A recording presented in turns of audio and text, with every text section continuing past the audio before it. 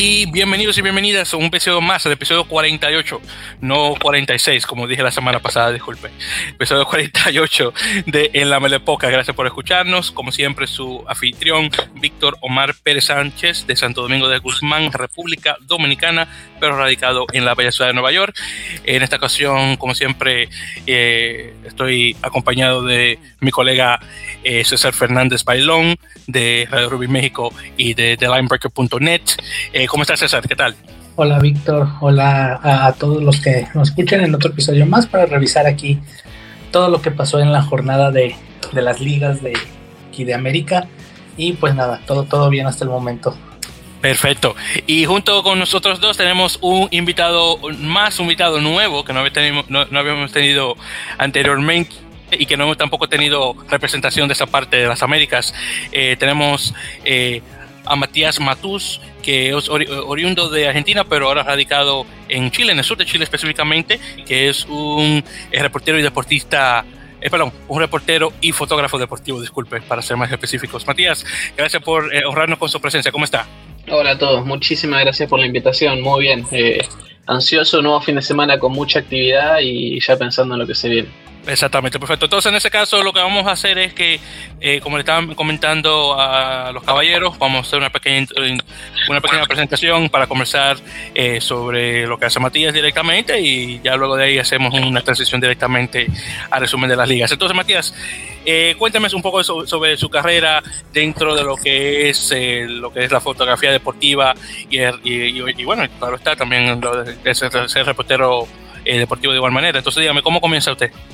Bueno, mira, yo estudié periodismo deportivo en la Universidad Nacional de La Plata, en Argentina, y también estudié marketing deportivo en la Universidad Siglo XXI de Buenos Aires. O sea, siempre he estado ligado al deporte. Y en particular al rugby. Mi vida siempre ha estado ligada al rugby. Incluso en el momento cuando me mudé de Argentina a Chile fue porque mi padre había conseguido un trabajo de entrenador entrenador de rugby, obviamente, en una universidad acá. Y después me volví a Argentina para estudiar periodismo, también ligado al rugby. Empecé a jugar en un club de la Unión de Rugby de Buenos Aires. O sea, siempre he estado ligado ahí al rugby como deporte principal. Muy bien, perfecto. Y me mencionó que usted tuvo sus inicios en el Club de los Tilos.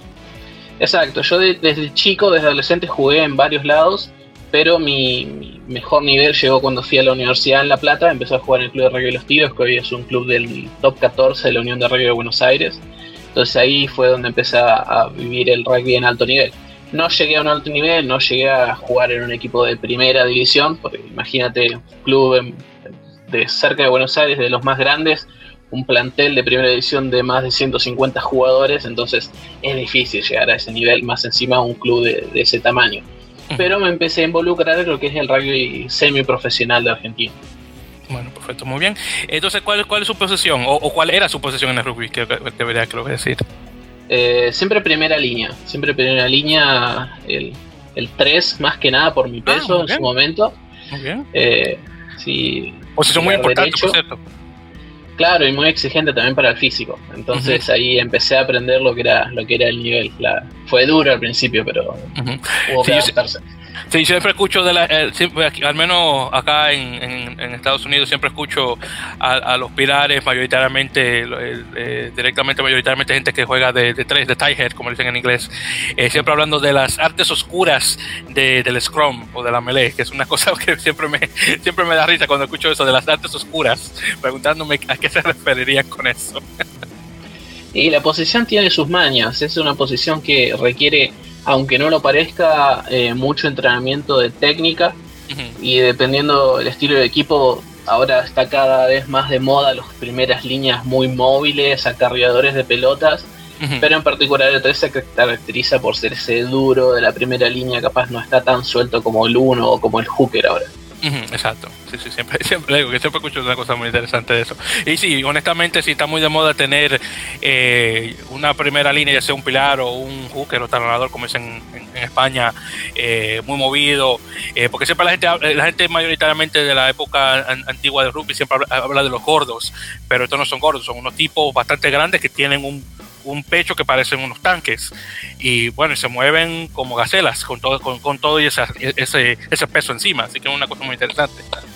Sí, capaz no es para los oyentes hispanohablantes de Estados Unidos, capaz que no es como son los forwards en el fútbol americano, no tienes un tipo de 140 kilos, 150 kilos ahí inmóvil en la línea, sino que hoy son cada vez más móviles.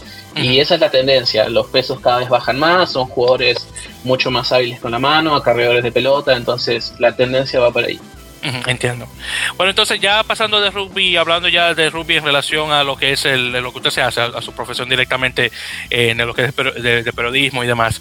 Entonces ya desde cuánto tiempo más o menos tiene de lo que es el periodismo deportivo y también ahora también de fotógrafo de igual manera.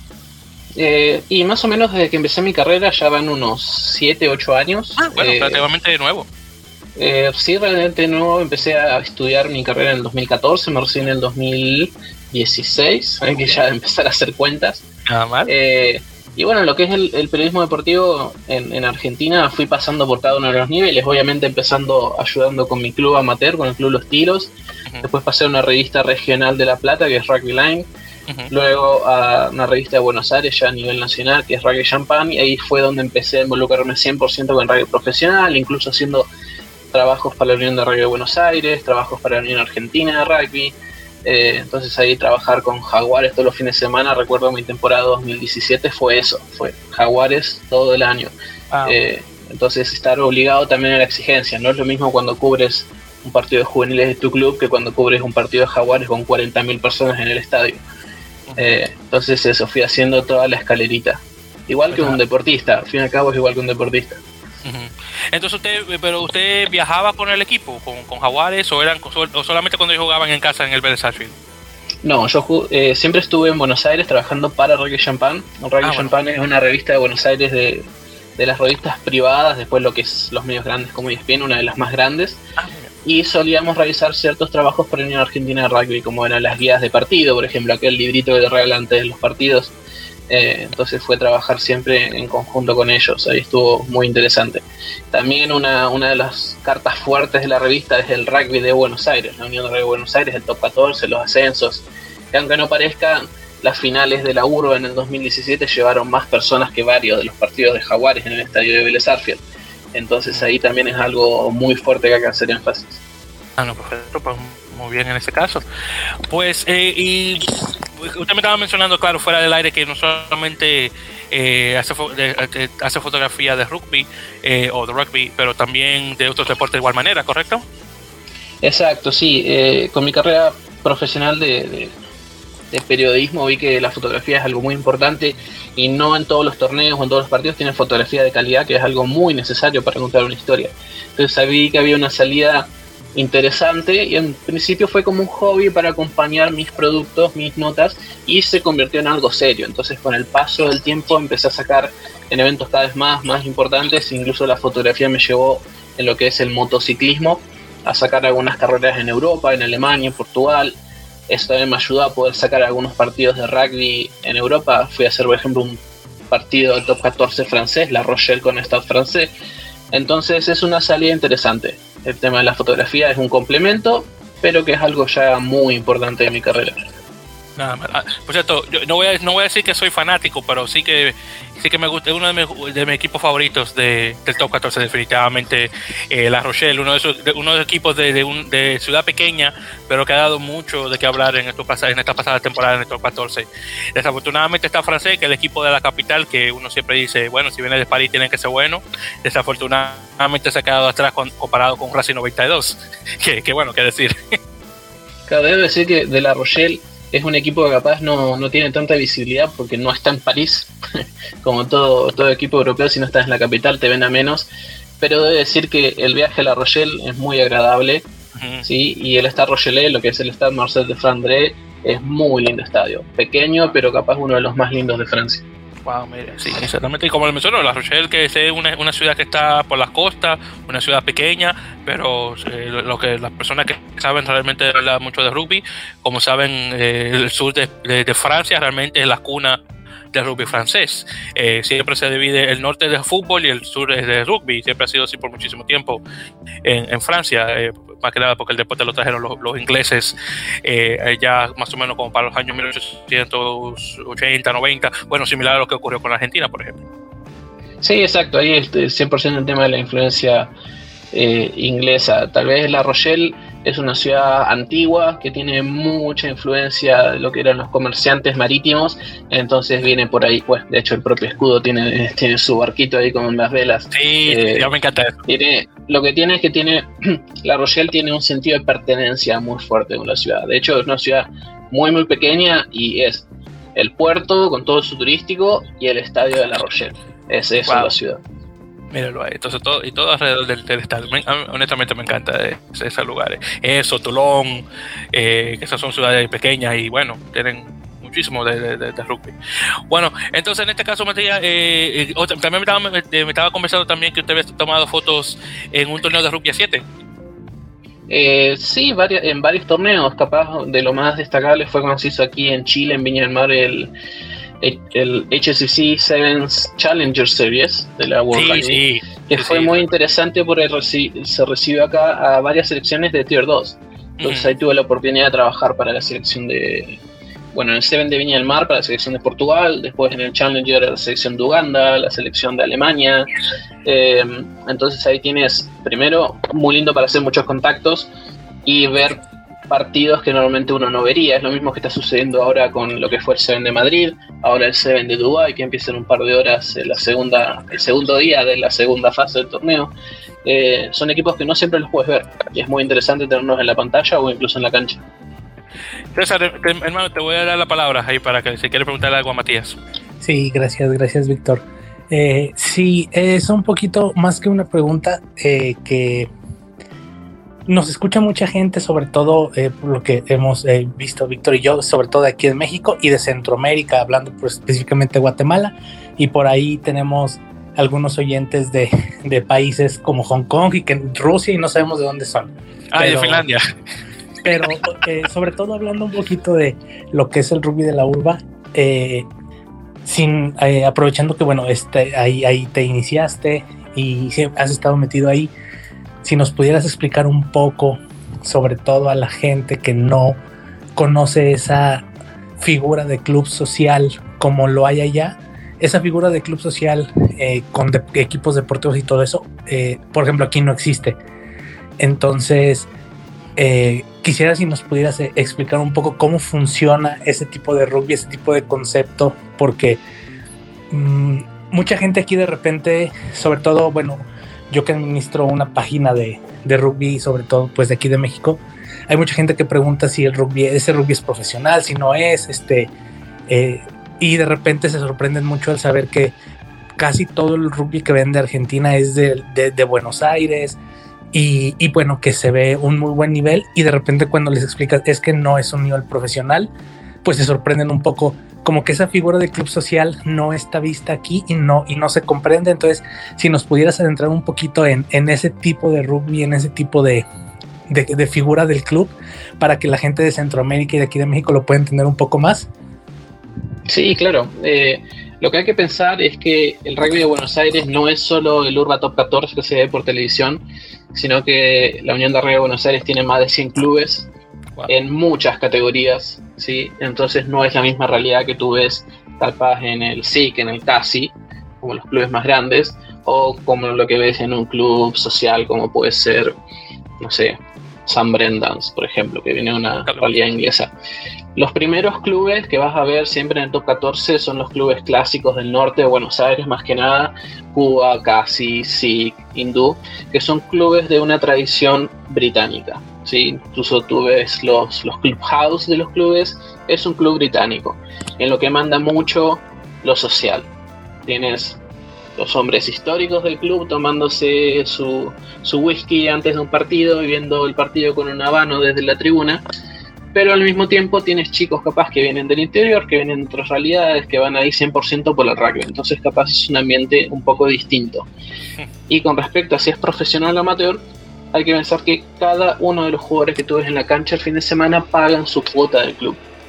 Las únicas excepciones son, por lo general, jugadores que vienen del interior de la Argentina que van a jugar a Buenos Aires.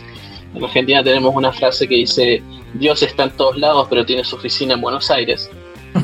Tú, si quieres hacerte ver, tienes que ir a Buenos Aires.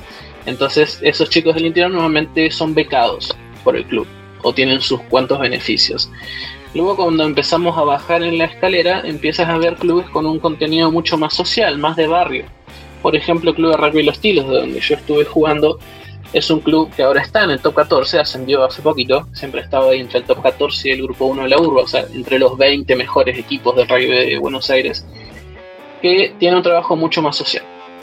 Es un club de barrio, está en uno de los clubes uno de los barrios más humildes de la ciudad de La Plata, entonces hay un contacto distinto. Siempre los clubes de la zona sur de Buenos Aires son mucho más sociales, y ni hablar cuando empiezas a bajar de categoría.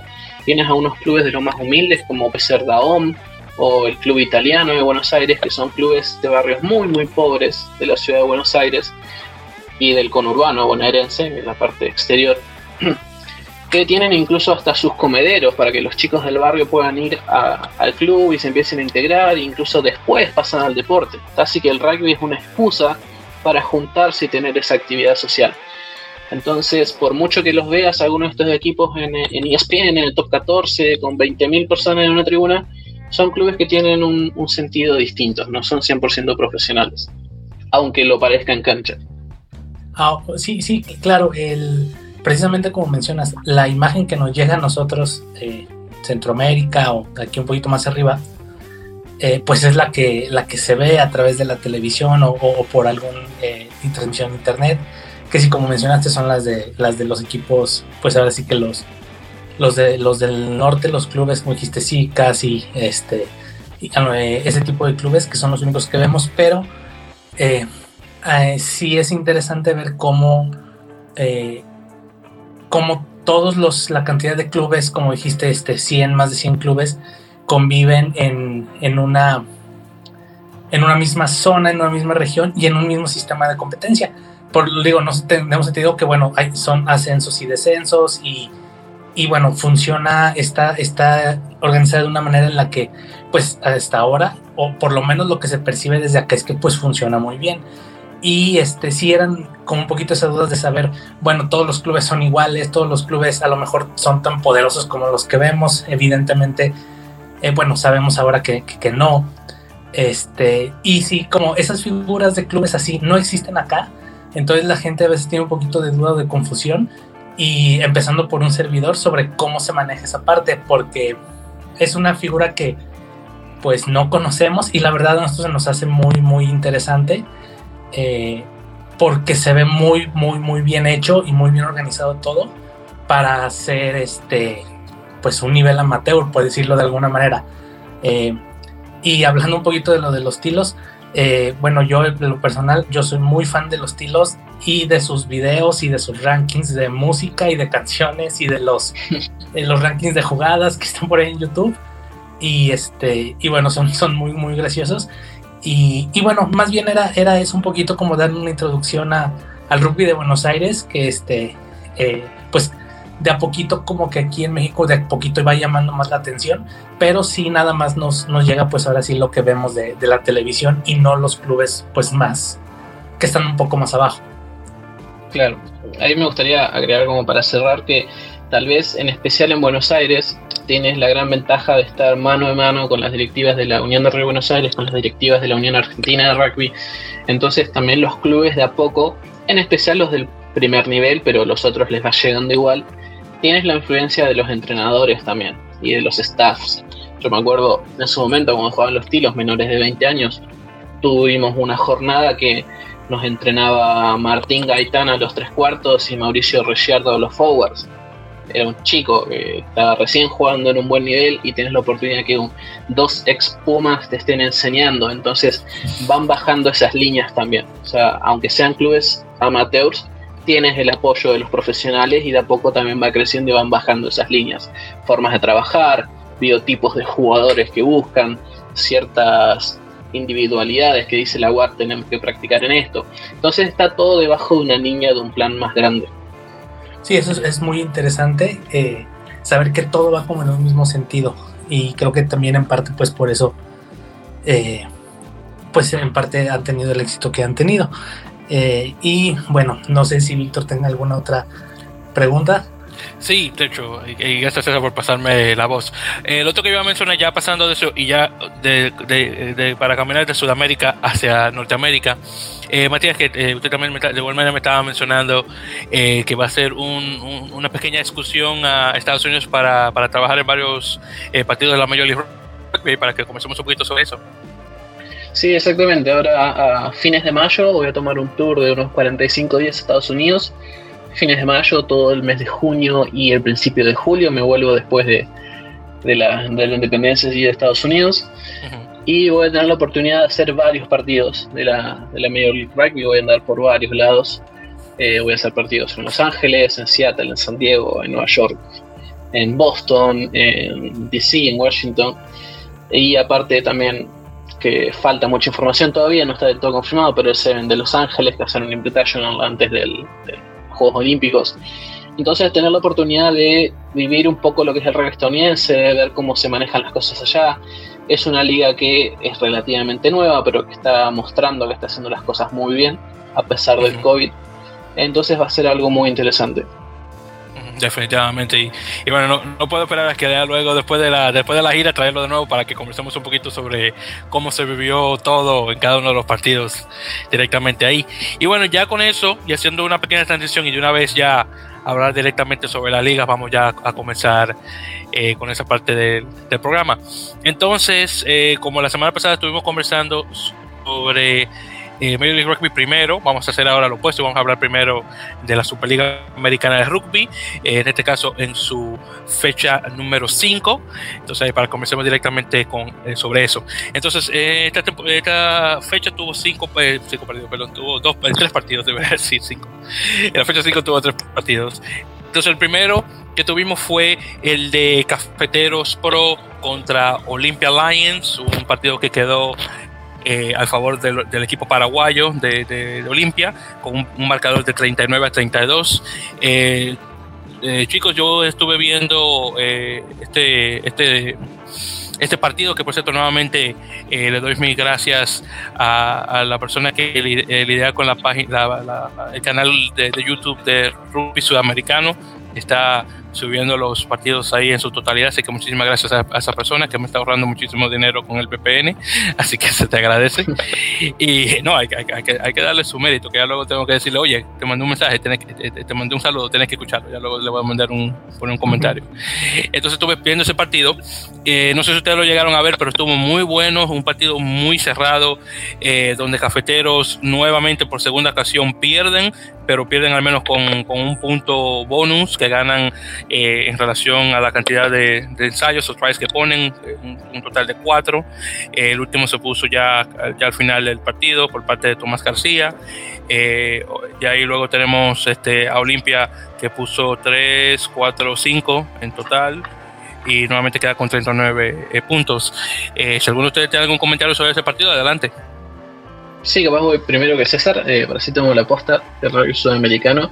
La verdad, muy interesante ver a Cafeteros, que se está acomodando cada vez más. Dio un partido muy, muy competitivo. Ver un equipo basado en Colombia marcar 32 puntos a nivel internacional es una noticia.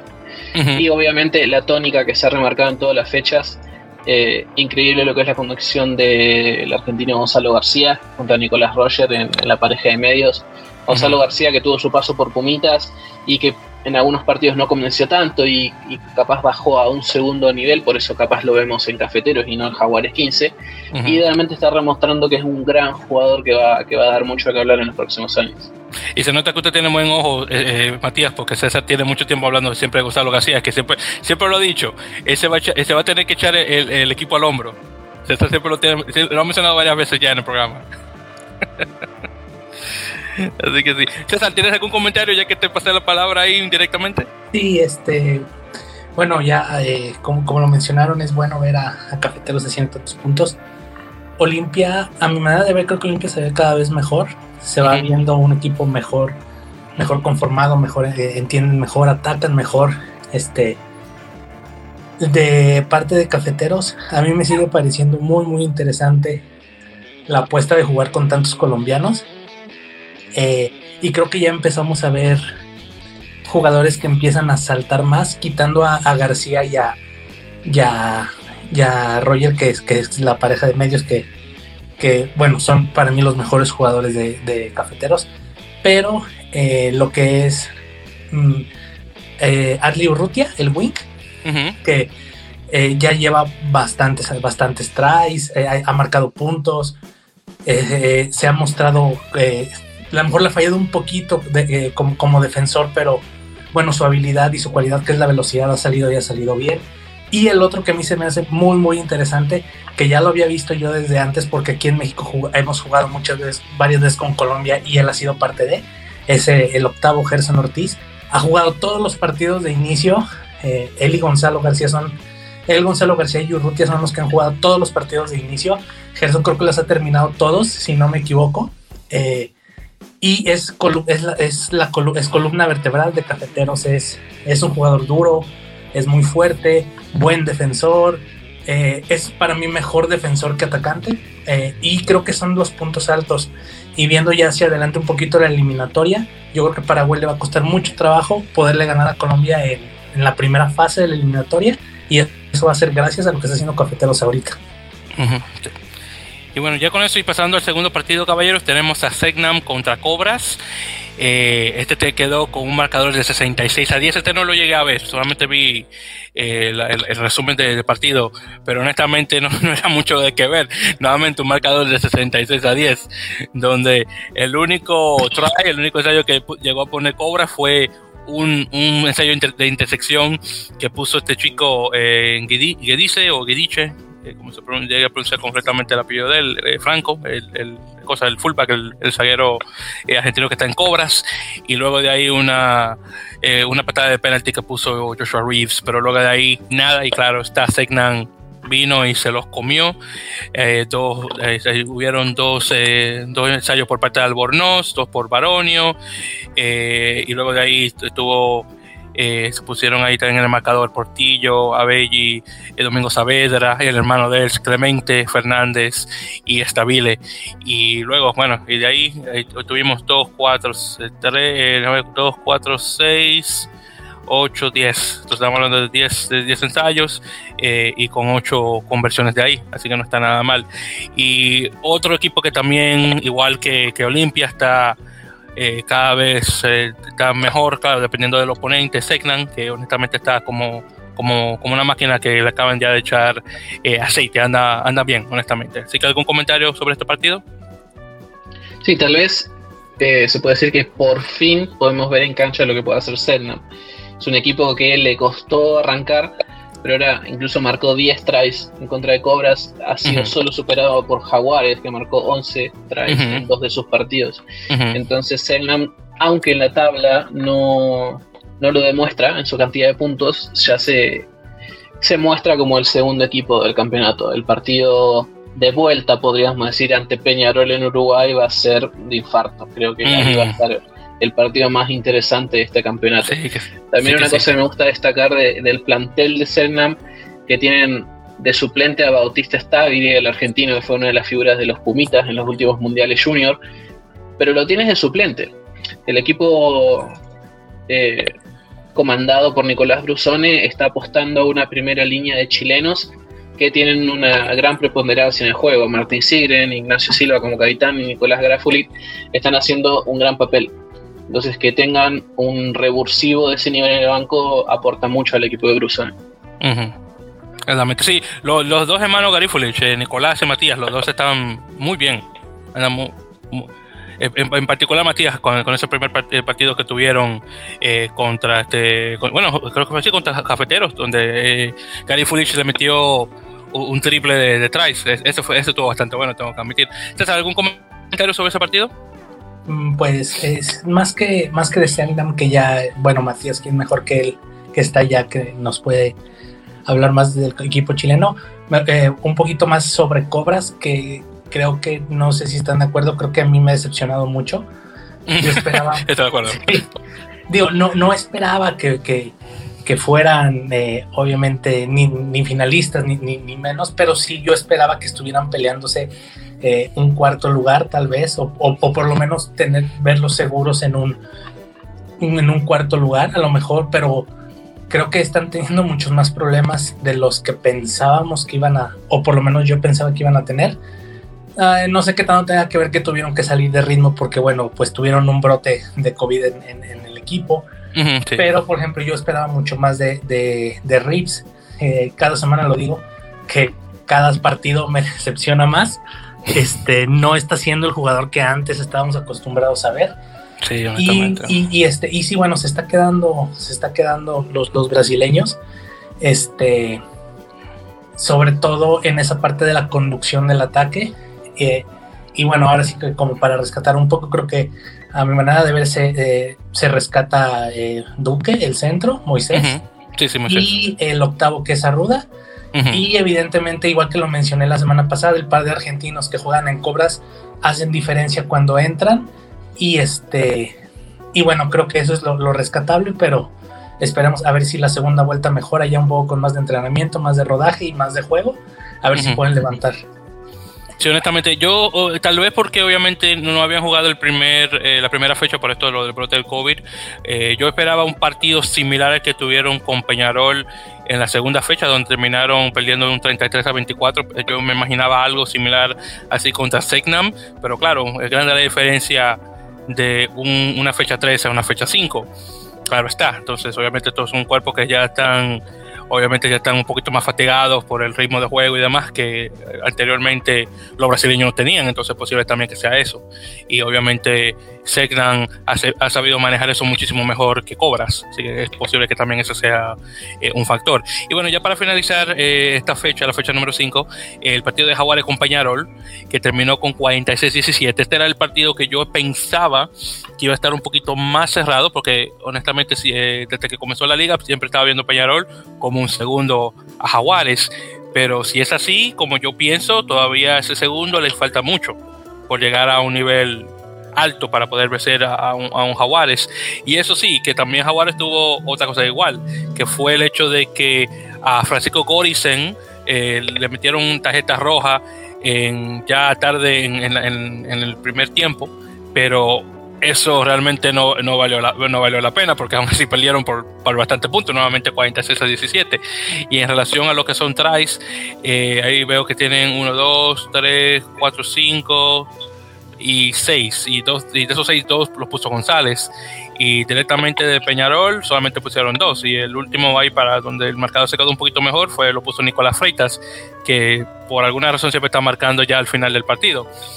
Pero honestamente esperaba un poquito más de Peñarol, pero como podemos ver, obviamente el Carborero todavía no está al nivel del Jaguar, le falta un poquito más. Entonces, ¿algún comentario, caballero, sobre este?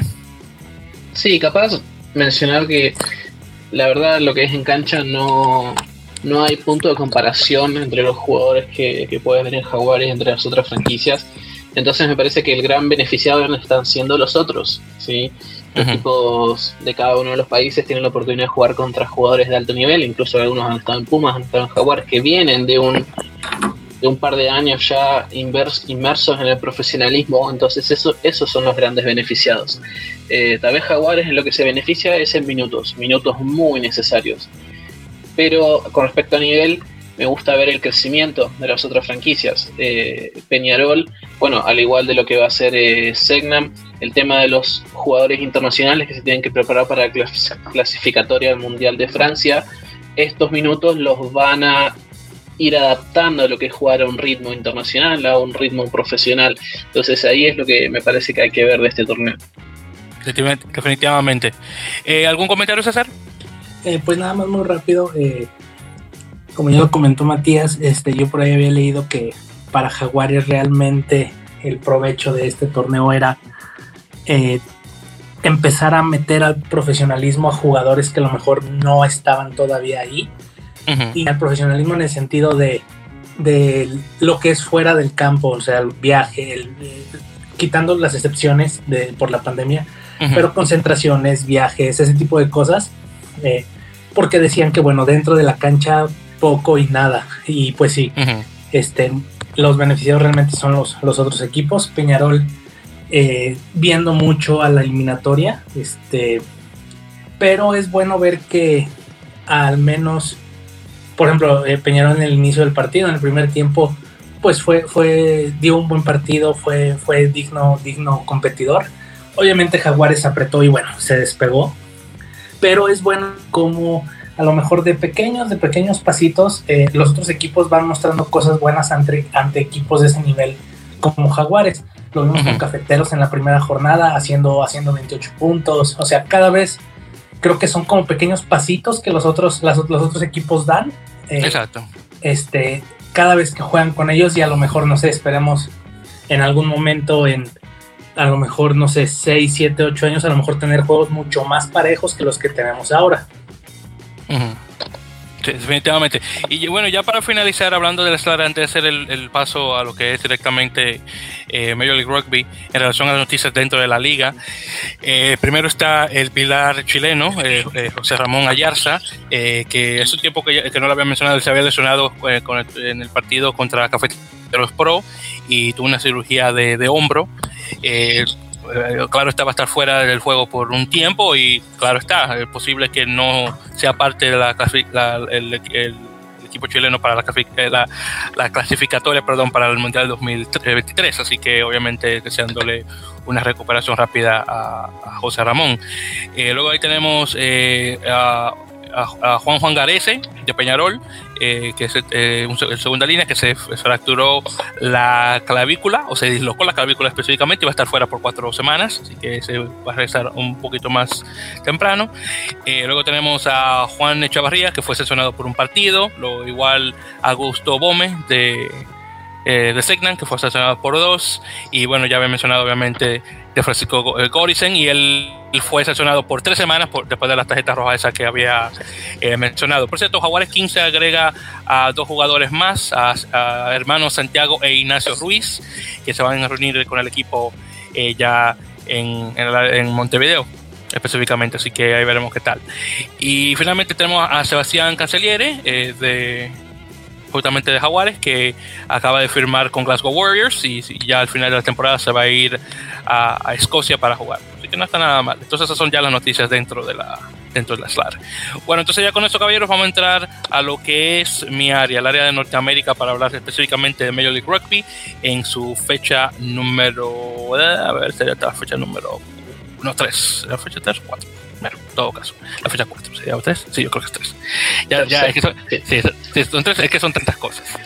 Bueno, en todo caso, el primer partido que tuvimos fue New England Free Jacks, que juega su primer partido en casa, porque el COVID desafortunadamente le canceló la fiesta el año pasado, así que su primer partido en casa, y en este caso jugaron contra Utah Warriors, un partido muy bueno que terminó 22-21. Este lo estuve viendo y fue un partido bien competitivo, ahí específicamente cada equipo había terminado con, bueno, de hecho New England, aunque ganó por un punto, solamente puso 2 tries, mientras que Utah puso 3, uno de ellos fue un penalty try, y realmente el marcador quedó un poquito mejor porque Mike Teo, el famoso ala estadounidense, marcó un try en el minuto 80, así que quedó el marcador un poquito más bonito. Pero sí, Nueva Inglaterra hizo muy buen partido. Utah, por cierto, tuvo muy buen try. Hubo el primero que pusieron en el minuto 31 por parte de Joshua Whippy. Estuvo muy bonito, fue el famoso kick and chase, donde se patea y obviamente uno corre hacia el balón. Ese quedó muy bonito, tengo que admitirme, definitivamente mi ensayo de la semana, aunque otros digan lo contrario, pero bueno, en todo caso. Pero sí, estuvo muy bueno este partido. No sé si alguno de ustedes vieron el partido, pero como menciono, sí que me gustó. Capaz hay que destacar New England, que reafirmó en cancha lo que había mostrado en las primeras 2 fechas del poderío de su pack de forwards, en especial liderados por el octavo, William Connery, que se mostró muy duro en defensa y la verdad se caracteriza por ser la fortaleza del equipo en estos momentos. Sí, finalmente. ¿Algún comentario, César? Sí, rápido. Utah creo que se ve mejor de lo que pensaba que se iba a ver. Sí.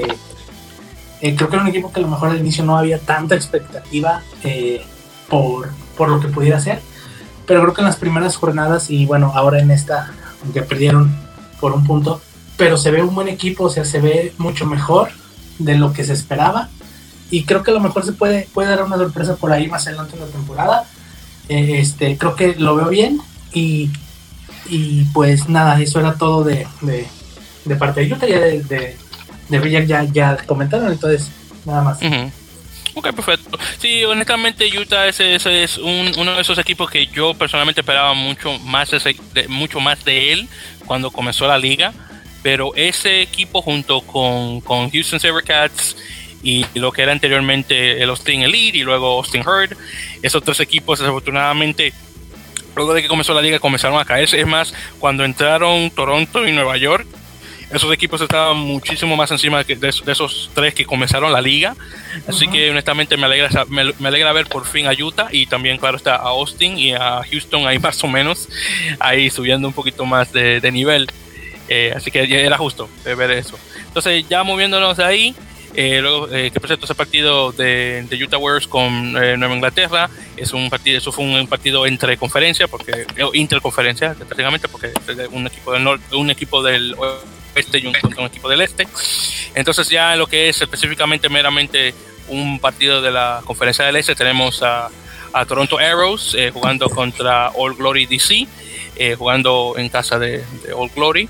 En este quedó con un marcador de 40-19, por fin dando al equipo de Toronto su primera victoria de la temporada. Un Toronto que venía buenísimo de la temporada anterior, pero por alguna razón estas pasadas dos jornadas, el primer partido que tuvieron contra Atlanta donde perdieron 21-14 y el otro de la semana anterior donde perdieron justamente contra Utah Warriors 39-24, es justo que ya por fin ya el equipo pueda ganar. Un equipo que desafortunadamente no puede jugar en casa por esto del COVID, así que está actualmente refugiado en Atlanta, y justamente de hecho para la semana que viene, ya para ahí tocar eso, ya luego van a jugar van a tener lo que se llama un double header en inglés, que es un cosa doble de partidos, donde van a jugar contra Guiltinis justamente en el campo de Nola Gol. Entonces bueno, ya luego conversaremos un poquito sobre eso, pero sí, acá en este partido se queda un marcador, como mencioné, de 40-19. Ahí se metieron ensayo o try por parte de Manuel Diana, el uruguayo, bueno, los dos uruguayos, Manuel Diana y Gastón Mieres, que por cierto, saludos a Pablo Diana, el papá de Manuel, que justamente ya nos está siguiendo por Twitter, así que señor Diana, gracias por seguirnos, caballero, y como le mencioné por Twitter, estamos obviamente siguiendo el proceso de su hijo allá bueno, técnicamente no está en Toronto porque está en Atlanta, pero estamos siguiendo el proceso de su muchacho, así que muchas gracias por el seguir. Bueno, que en este partido honestamente me sorprende porque pensaba que All Glory iba a dar un poquito más pelea, pero Toronto realmente desde el principio del partido estuvo encima de ellos. Estamos hablando de 5 tries a 3, así, y claro, hubo momentos donde All Glory obviamente presionó el acelerador, pero Toronto ya venía con muy buena defensa y buen ataque de igual manera. Así que ¿algún comentario sobre este partido? Sí, tal vez lo principal, en especial para los fans sudamericanos, es por fin se despertó Toronto Arrows. Como habías dicho recién, tras lo que hicieron la temporada pasada se esperaba mucho más de ellos. Tuvieron 2 partidos muy regulares al inicio del campeonato y ahora están demostrando lo que se puede hacer. Mucha presencia uruguaya, mucha presencia argentina.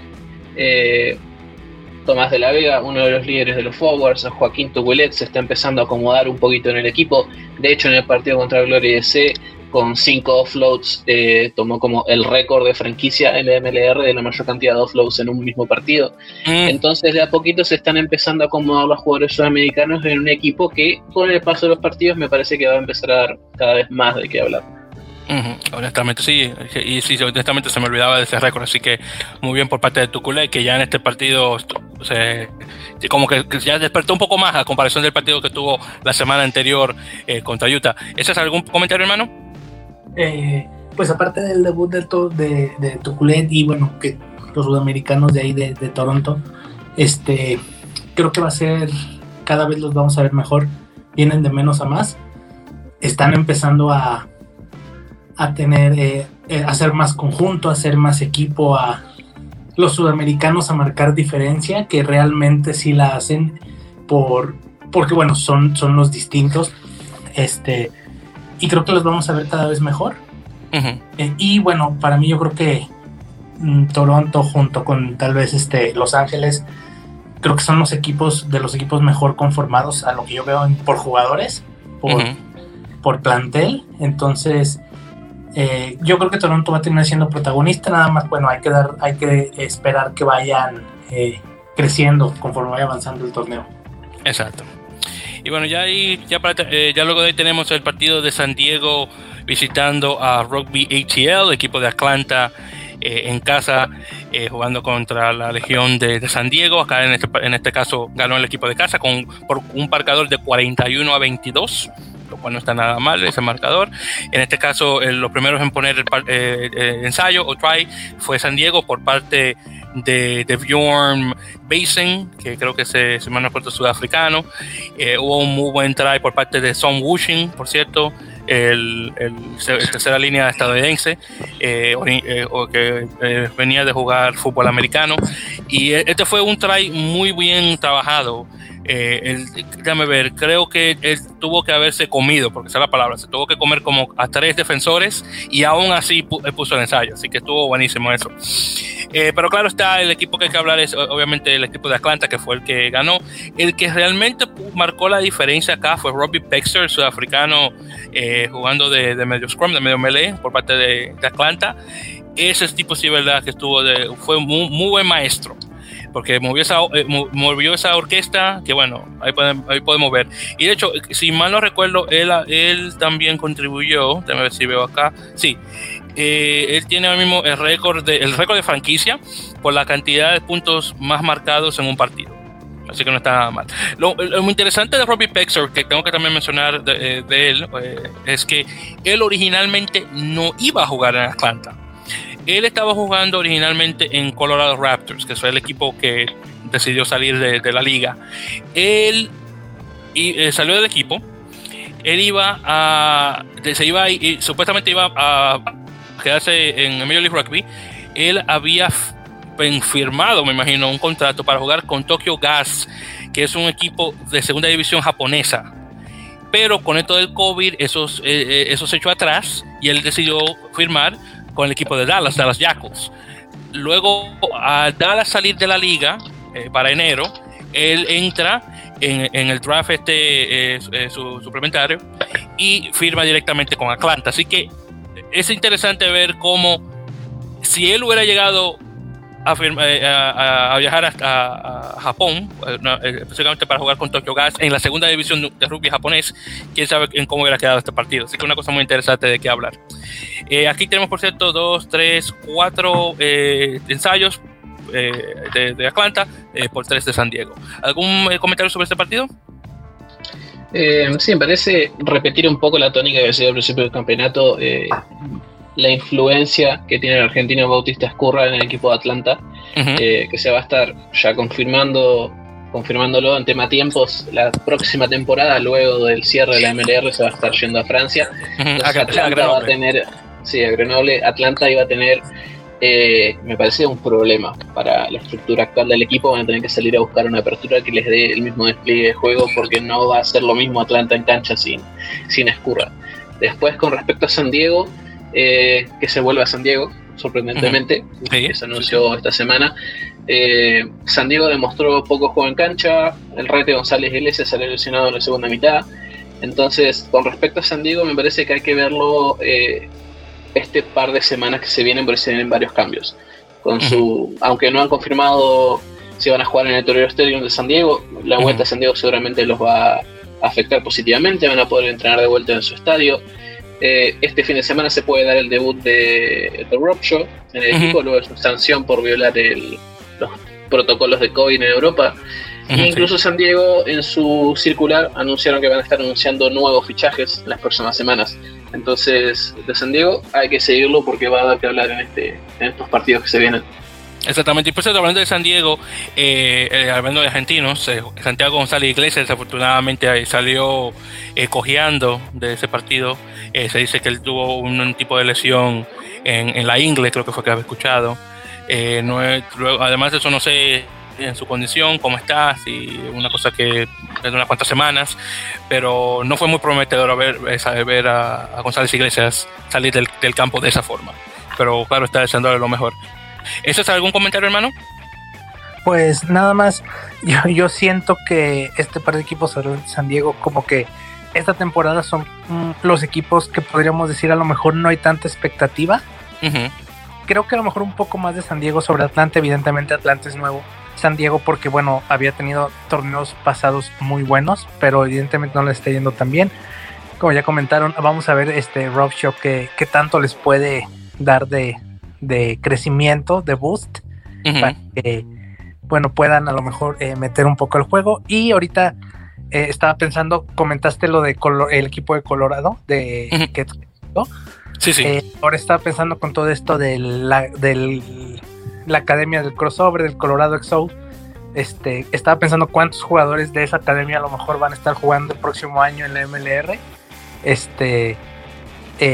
Y bueno, es interesante, a lo mejor es un tema para tratar después o en otro episodio, ver cuántos de esos, sobre todo que hemos seguido la academia desde el inicio, a ver cuántos jugadores de esos pueden dar el brinco o llegan con el nivel para poder dar el brinco a jugar a ese nivel.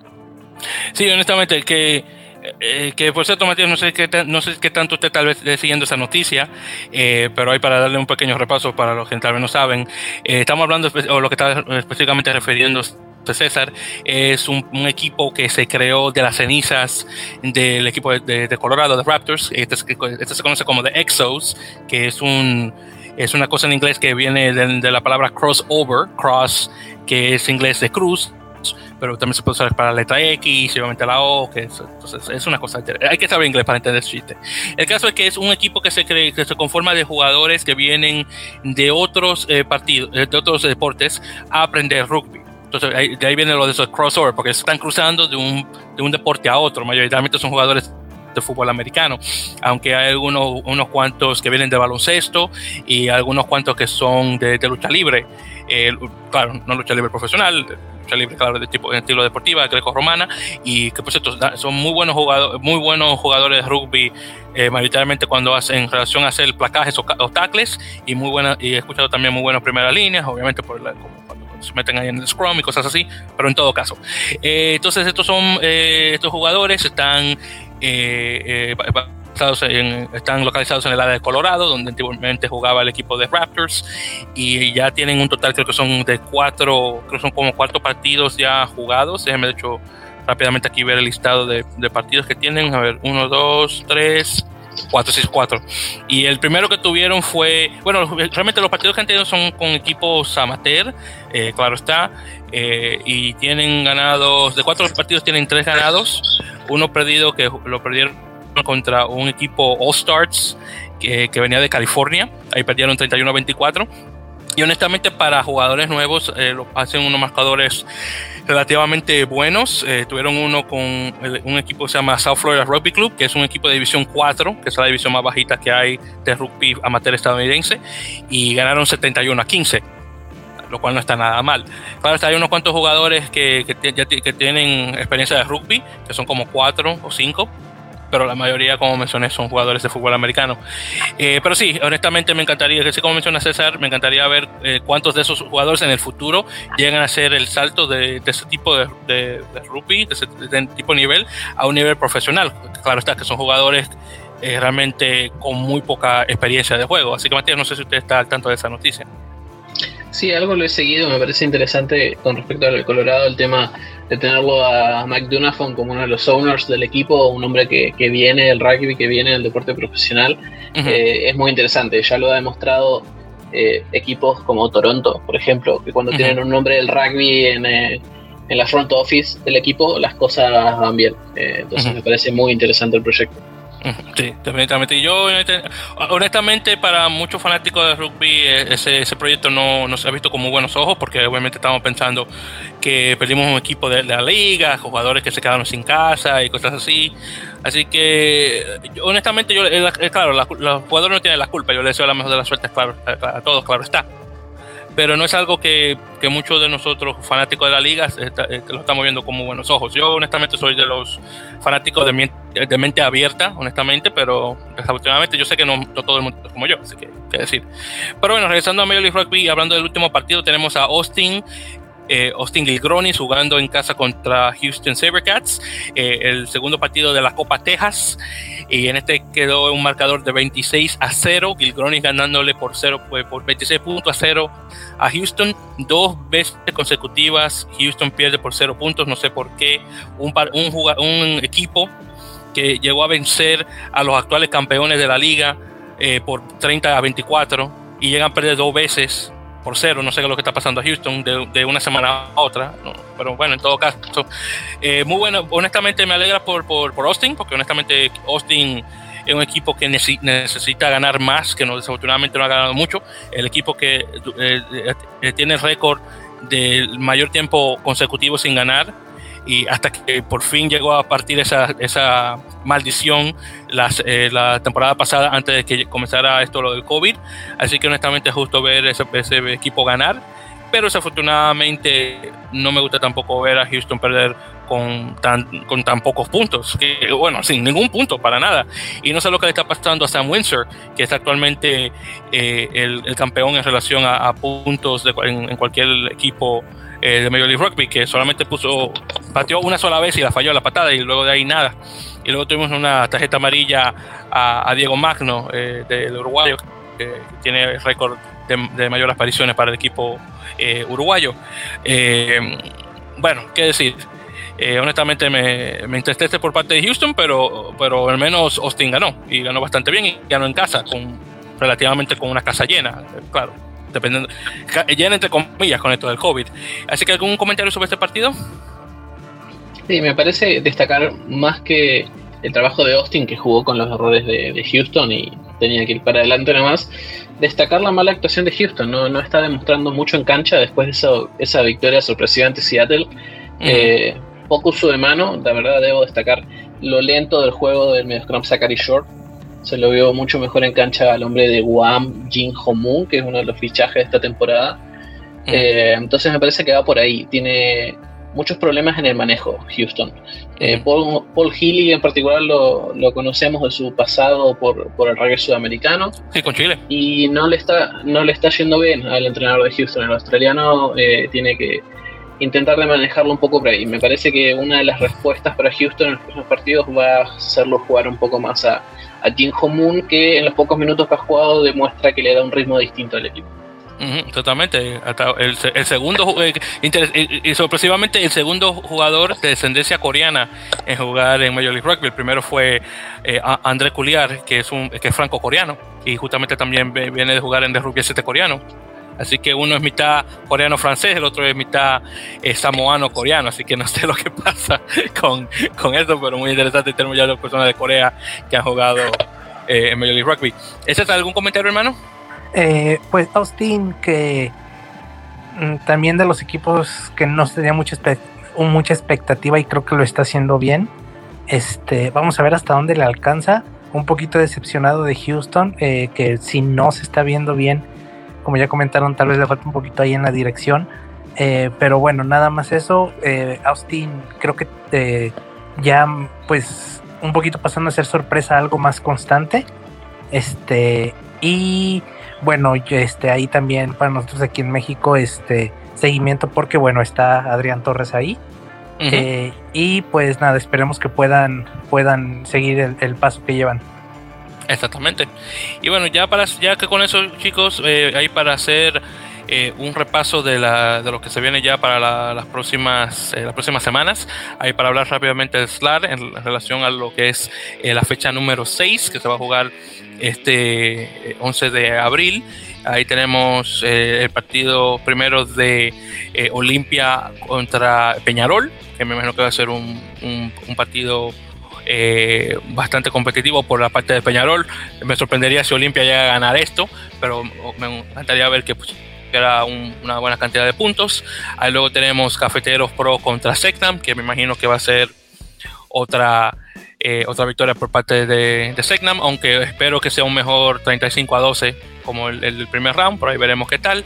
Y luego obviamente tenemos ya el partido que se nos canceló, que fue Cobras contra Jaguares. Entonces si Cobras se deja ganar 66-10 contra Secnam, no quiero ni imaginarme cuántos puntos le va a poner Jaguares. Si ahora le llega a poner más de 77 como le puso a Olimpia, honestamente no me sorprendería. Así que veremos qué tal. ¿Algún comentario sobre alguno de estos partidos? Sí, recordar que van a estar jugando en Uruguay, en Montevideo, en el Estadio Charrúa. Sí, ya tiene su tradición en el rugby, entonces es algo muy bueno, capaz para el rugby uruguayo, a diferencia de lo que hicieron en Chile, de pasear el torneo por distintos lugares, jugar en un estadio que se puede decir de rugby en Uruguay es algo muy positivo. Uh-huh. Y también decir que ahora en la segunda fase, el que mencioné como el partido del torneo, el tema de Peñarol contra Serna, se va recién en la cuarta fecha. Entonces estos primeros partidos van a ser un poco la antesala de ese partido que va a definir el campeón del resto, después de lo que es Jaguares. Exactamente, ese mismo. Y luego de ahí tenemos la siguiente fecha de Major League Rugby, que sería la fecha 4.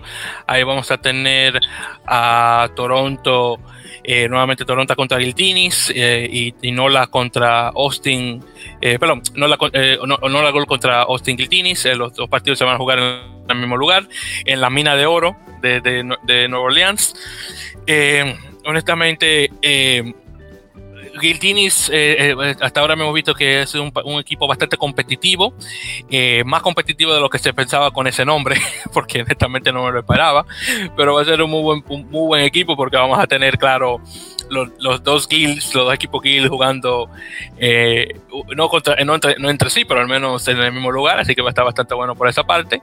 Este partido, y sepa que estos partidos se van a jugar el 10 de abril, que sería, ya estamos hablando ya para el sábado, y obviamente el 11 que son los partidos de SLAR, van a ser el domingo, claro está. Luego ahí vamos a tener a Houston en casa contra San Diego, así que ojalá que este partido lo pueda ganar Houston, o al menos pongan puntos, que eso es lo que estaba esperando. Luego ahí tenemos a Utah en casa contra Seattle, que Seattle obviamente está buscando tener su primera victoria. Y finalmente tenemos a Atlanta contra Rugby United New York, mi equipo de casa, jugando en Atlanta, y obviamente United buscando tener un mejor partido que el del 51-28 que tuvieron contra Nola.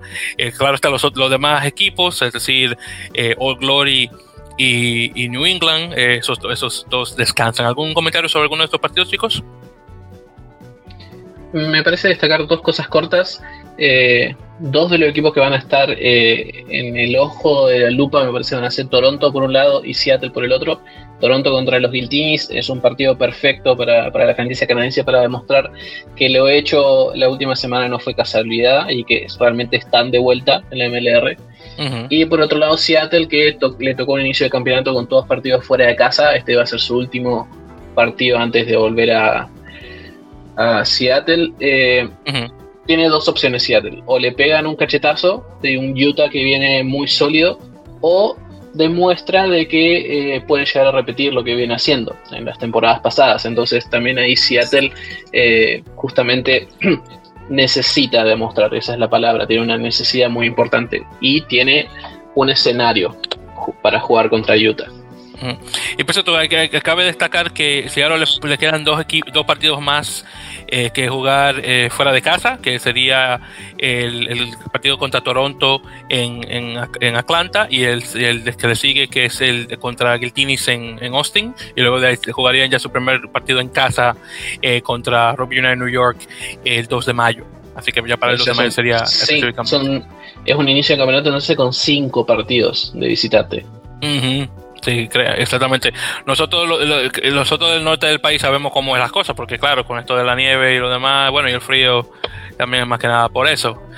¿César, algún comentario, hermanos? Ya sea sobre los partidos de la Major League Rugby o la Superliga, que no te di la palabra anteriormente. Pues en la Superliga creo que vienen los mejores partidos. Ya, si bien es cierto que, bueno, ya se siente un poquito el desgaste de los equipos, pero también pues cada vez se ven mejor, salvo los de Cobras para mí.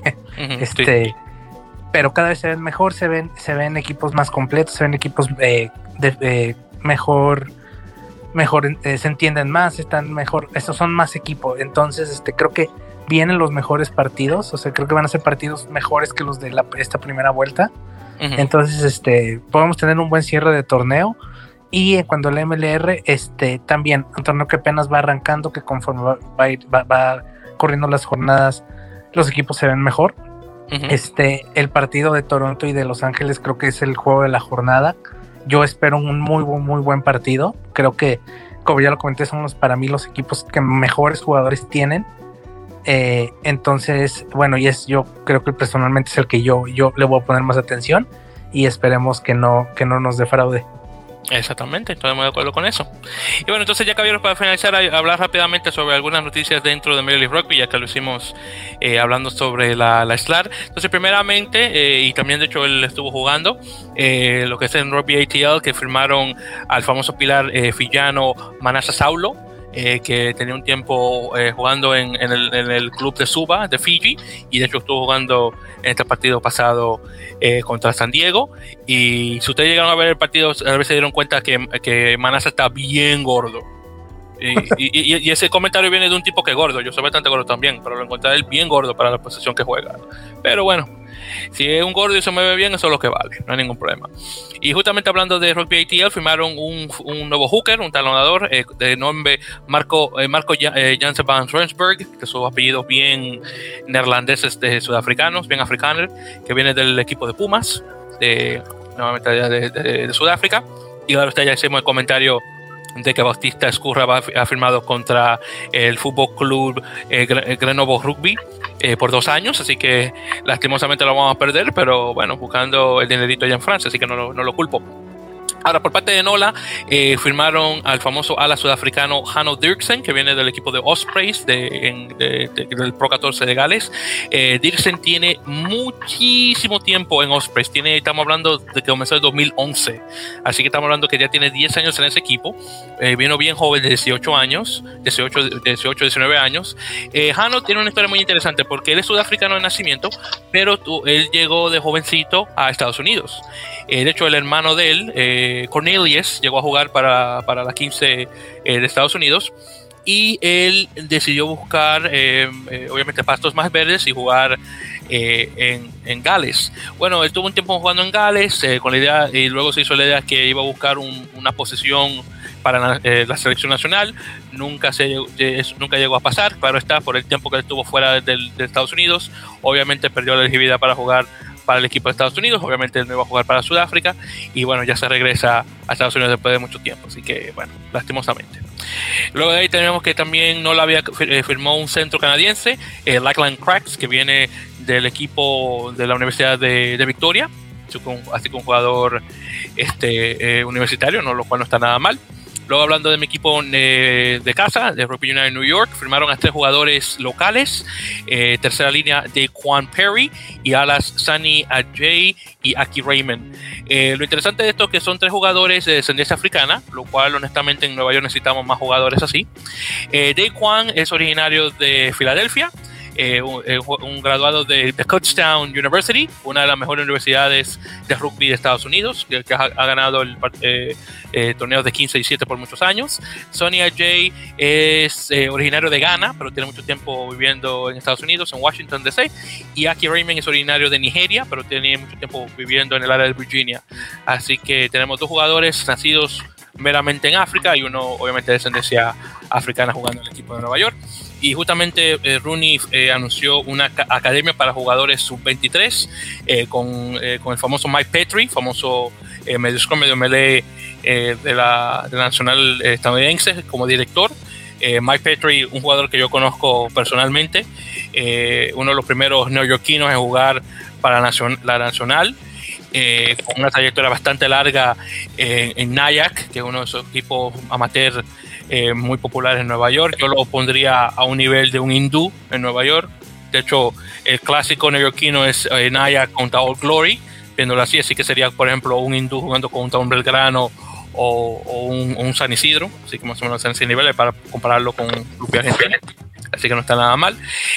Lo que es en Houston, firmaron a 2 jugadores, a Kyle Breitenbach, que regresa desde Austin, que es un segunda línea, y tenemos a un que justamente jugó en este partido pasado, el argentino canadiense Lucas Albornoz, que firma con Houston, así que bueno ver Albornoz, que ha jugado unas cuantas veces para la selección canadiense.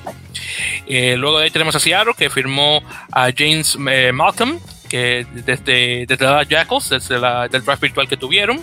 Y luego tenemos las 3 firmas más importantes que hizo Seattle esta semana. Una fue, técnicamente, se ven las 2 últimas, honestamente. La primera es de un centro fijiano estadounidense conocido como Zeta Tuilebuka, que es nuevo para mí, tiene muchísimo tiempo sin jugar para Estados Unidos, pero él jugó una vez para la selección. Y luego tenemos a un ala canadiense, Karsten Leitner, así que 2 que se agregan para Seattle. Luego tenemos a un pilar, Hulu Mangoloa, que es un togano estadounidense que viene desde Utah Warriors y tiene ya un tiempo jugando para la nacional. Muy buen jugador, por cierto, muy buen primera línea. Y la firma más grande, obviamente, que ha hecho Seattle, Akihito Yamada, el famoso ala japonés que firma con Seattle, llegando desde Shining Arts. Un jugador ya con muchísima experiencia jugando para los cerezos japoneses. Creo que tiene 34 años, así que no viene muy joven, que digamos, pero me imagino que tal vez viene con un poquito más de fuerza que un Aran Ashley Cooper, que es muchísimo más viejo también, así que claro, al menos no viene con canas, así que eso está muy bien por parte de él. Luego tenemos a Giltinis, que firmó hizo un cambio de jugador, de hecho 2 jugadores, Mikael Kruse, que pasó a Utah Warriors, y a Niklas Boyer, que pasa a Houston Sabercats, desafortunadamente por Boyer, que es un jugador californiano, ni siquiera jugó para Giltinis, pero bueno, eso es lo que ocurre. Luego de ahí, fuera de eso, obviamente el cambio de casa que mencionó Matías, que San Diego pasa de Las Vegas de regreso a San Diego, que es buenísimo, porque eso fue una porquería, honestamente.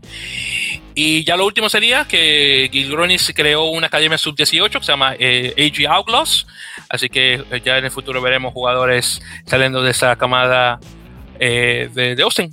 Y sí, y esas serían las noticias directamente de lo que está pasando en Major League Rugby. Y creo que con eso, caballeros, también hemos llegado al final de este episodio número 48 de la Melepocas, así que muchísimas gracias, queridos oyentes, por escuchar. Ya saben, siempre pueden seguirnos por las redes sociales. Tenemos Facebook, obviamente, facebook.com/enlamelepodcast. En Twitter, claro está, nos pueden seguir ahí por @enlamele. Claro, también pueden escuchar nuestros podcasts a través de Captivate, Apple Podcasts, eBooks, Spotify y varios otros lugares más. Claro está, Matías, muchísimas gracias por nuevamente honrarnos con su presencia para conversar sobre rugby argentino, que estuvo muy bonita la conversación, corta, pero estuvo bastante buena. ¿Algún comentario más que quieras hacer antes de finalizar? Primero de todo, gracias a ustedes por la invitación. Recién que mencionabas el tema de los fichajes, me parece destacar que aunque en el juego no le va a aportar mucho Seattle, el japonés Akihito Yamada aporta desde otro lado. Ha tenido muchísima cobertura su fichaje por parte de los medios japoneses, entonces a Seattle le va a aportar mucho en lo que es la visibilidad a nivel internacional. Como franquicia es algo muy interesante, y empezar a relacionarse con la liga japonesa, que está, me parece, un paso por delante de la americana. Y por último, el tema que decías del cambio de sede de San Diego, obviamente es positivo para el torneo, pero me parece bastante curioso porque cuando San Diego anunció que iban a jugar en Las Vegas, confirmaron que iba a ser por el resto de la temporada, a diferencia de Toronto, que dijeron que a mediados de temporada iban a analizar el tema de volver a Canadá.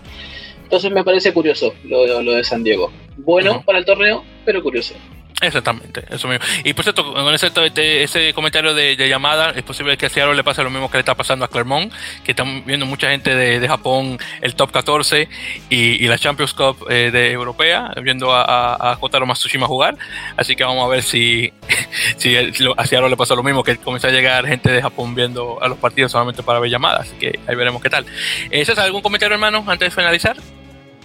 No, pues nada más, gracias a todos los que siempre nos escuchan, a los de Rusia, Hong Kong, que no sabemos, Finlandia, cómo llegó uno allá, y gracias a Matías por estar aquí con nosotros, Y bueno, nada, por aquí estaremos en el próximo episodio, igual para hablar lo que pasa en la jornada. Exactamente, sí, y solamente para recalcar, ahí estaremos analizando las jornadas 6 y la jornada 4 de Major Rugby ya para la siguiente semana. Así que nuevamente gracias, queridos oyentes, y hasta la próxima. Y mucho rugby, claro.